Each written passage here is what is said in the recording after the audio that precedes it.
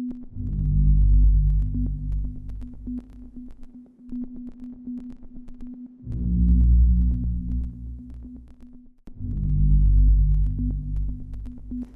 to the Intelligence Download, a podcast from BAE Systems.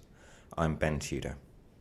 Applied Intelligence is lucky enough to have a dedicated team of people who try to work out the future needs of the sectors we serve.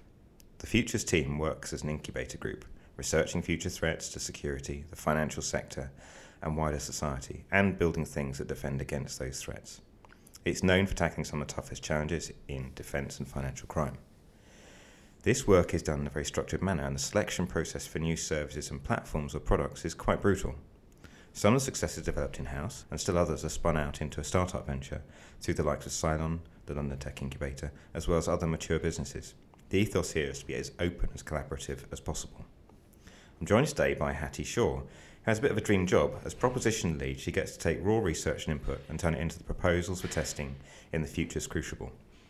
She's going to walk us through just one of these, something called the FinCrime Testing Services. Hattie, welcome. Hi, thanks for having me. Pleasure. So could we start by understanding a little bit of your background, how you came to join the Futures team? Yeah, of course. So I've been at BAE for coming up to 3 years now, which has gone crazy quickly. And BAE is really my first proper job. So previous to that, I was studying. I did a natural sciences degree and then went on to do a master's in entrepreneurship, which is where I first became interested in innovation and startups. I actually joined BAE as a graduate into the graduate programme, which is where you get to move around lots of different departments. But I always really had my sights set on joining the innovation team because, that's really where my passion lies, and kind of was just trying to work my way into that team ever since I joined. I ended up kind of spamming the director of Futures at the time to go for a coffee with him, and managed to convince him to take me on a trial basis. And I've been with the Futures team ever since. So that's how I ended up there. So could you tell us a little about the problem that Futures has identified that led to the concept we're going to talk about today? Yeah, so in Futures, we always start with a problem space. It's still a broad area, but it gives us a focus when we go out and do our market research. And in this case, we were looking at anti-money laundering within banking and financial institutions. So with that kind of high-level topic or problem in mind, how do banks defend against money laundering?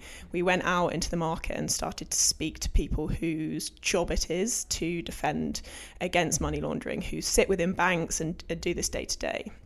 And we basically just asked them a whole load of series high-level questions about their job, what they do, and specifically the challenges that they face in doing that. And one of the key themes that came out was, as you may know, banks spend millions of pounds trying to defend against money laundering, and they're regulated to do so. However, actually testing whether those solutions are effective at actually catching criminals is extremely difficult. What the themes that came out were that mainly banks do this by running kind of historic customer data through their AML detection systems, but it's hard to know whether that data actually contains money laundering, it actually contains real risk. And therefore, because you don't know the known bads, as it were, you don't really know how effective you are at catching money laundering. And historically, a lot of the testing that is done, and even in this more sophisticated cases, is looking at how many alerts does your system produce? So how many times is it flagging up money laundering? And then working out, is that a true positive or is that a false positive? And that process is extremely time consuming and difficult for banks, and that's the problem that we're trying to solve at the moment, or help solve.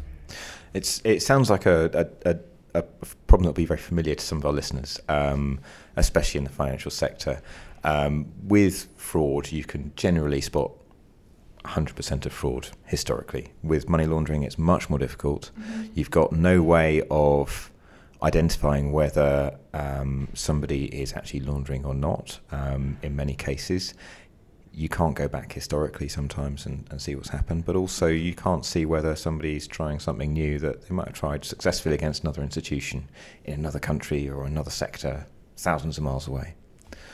So just recapping, you sort of went back to first principles, started from the very beginning to identify a problem with money laundering that maybe hadn't been addressed or hadn't been looked at sufficiently from our perspective, but also from the customer perspective as well. Yeah, exactly. So it's really this testing thing that we're focusing on. How do you as a bank understand whether you're being effective at catching money laundering? And it's extremely difficult right now, and that's the problem that we're focusing on. The other related problem is that you can only really test yourself against your known risks. So within the bank, I know these are the risks I'm facing. Therefore, I create rules to defend against those risks, and I can test those rules. But what about the unknowns, the money laundering that you actually don't know is out there, perhaps because you can't see from without the walls of your bank, or you don't have that particular expertise internally to know about that way of money laundering. And this is the other thing we're trying to solve, trying to give an independent test to a bank that's a credible source from outside of their institution, types of money laundering they may not be aware of, and therefore giving them that independent test. And that's an enormous thing we've sort of tackled before with a couple of reports like Problem Shared, Problem Solved, where you realise that because of the nature of what banks are doing in this particular space, they have to operate in silos, both internally and within the industry. They can't necessarily share data. And that's something that I think the criminal element probably understands very well, better than we do possibly, and capitalises on to a great extent. I'm curious as to, with something like the FinCrime Testing Service, how that will translate. Are we talking about sharing data between banks, or are we talking about building a corpus of data for testing that is based on our institutional knowledge, the institutional knowledge of perhaps our customers, the regulators, and so on and so forth? Yeah, very much the latter. So the way we see the FinCrime Testing Service working is, in the future state, banks will log into a portal, a FinCrime Testing Service portal, and within there, they'd be able to see lots of different sets of simulated data. So what we want to do is simulate money laundering, simulate what the criminals are doing. So the bank would log in and they'd see lots of different types of typologies or criminal behaviours. So, for example, human trafficking or drug trafficking or perhaps tax evasion. They'd then be able to kind of download those synthetic data sets that are representative of the financial flows of someone trying to do that type of crime. They'd be able to download that and test themselves with these known bads, so they can see, am I detecting that type of criminal activity? And we see that happening within their testing environment. So not touching their live systems, but taking that synthetic data and having a completely new and quite innovative approach to understanding whether they're detecting those types of activity. So we're talking about data that's been synthesized rather than data that's been anonymized, which are two very different things. Yeah. Yes, you're talking about different sort of scenarios, different types of behaviors here. Where are you getting that information from? Where are you getting that understanding from? Okay, so let me explain how we're doing it for the prototype, which is what we're doing now, and then you'll be able to see how that might extrapolate into the future product. So currently we're just prototyping the FinCrime Testing Service, and we've decided to simulate as our first criminal behaviour human trafficking, really because that is a strategic focus for the NCAA at the moment, the National Crime Agency in the UK. And the numbers of reports of human trafficking have gone up significantly in the last few years. And the way that we've approached it is, firstly, we've started with internal expertise. At BAE, we're super lucky to have lots of people that have either a law enforcement background or work directly with our law enforcement customers. And we started there with experts who had knowledge around human trafficking. We then took that base of knowledge around what does it look like when a victim is human trafficked, and we've we will have to separate these scenarios by geography, because these crimes happen differently across the world. And in this case, we're focused on the UK and Europe. So we've been looking at what does it look like for a victim that is recruited over to the UK and then gets stuck into human trafficking for sexual exploitation.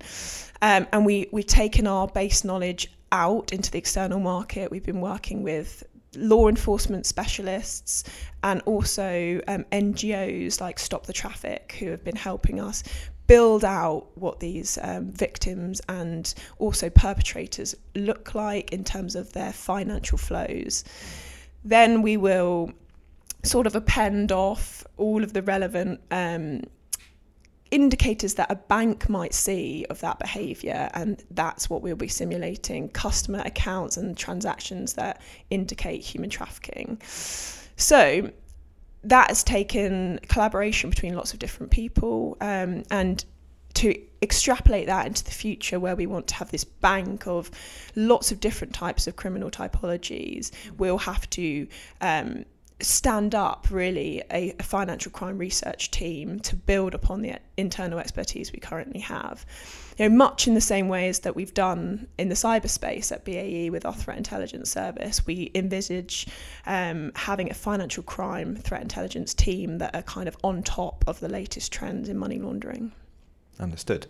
And I suppose the thing to take away from that, the thing that when you explain it that way becomes quite clear, is this isn't necessarily just about stopping bad people from profiting from their crimes. It's also about helping the people who are a victim of crime directly. If you can identify people who've been trafficked and identify them in such a way as what the transactions are, where they are, who they are, where they're roughly based, that gives law enforcement opportunity to actually help these people, get them out of the situation they're in.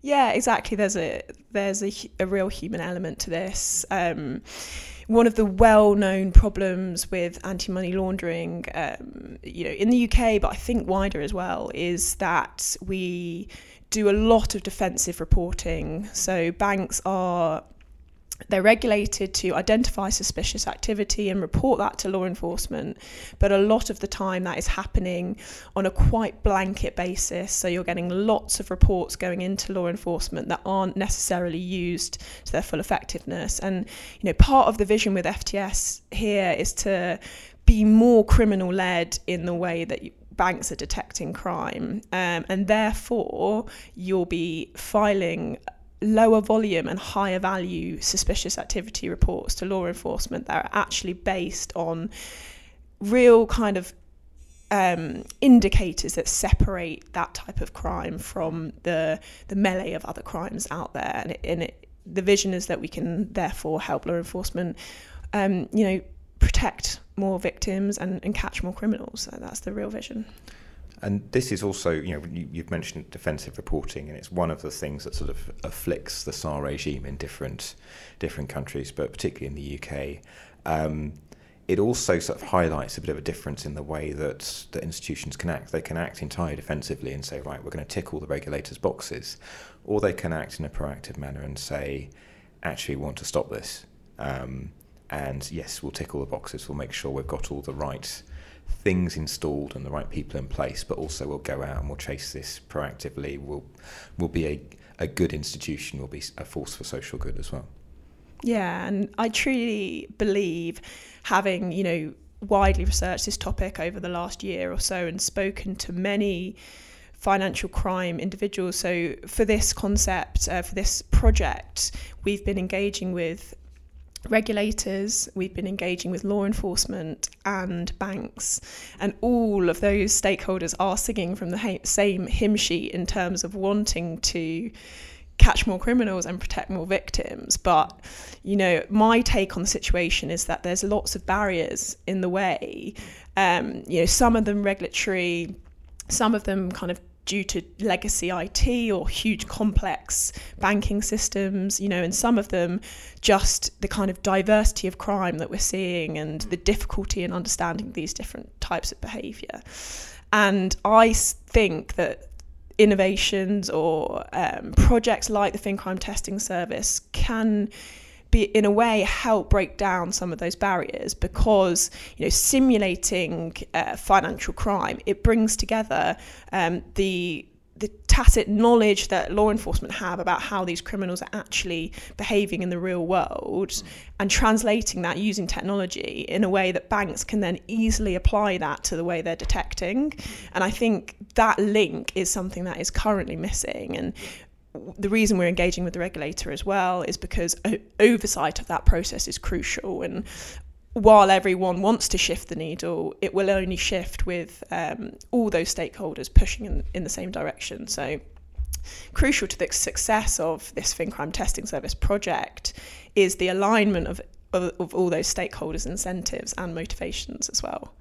And do you think everybody is motivated? Do you think all the right pieces are in place here?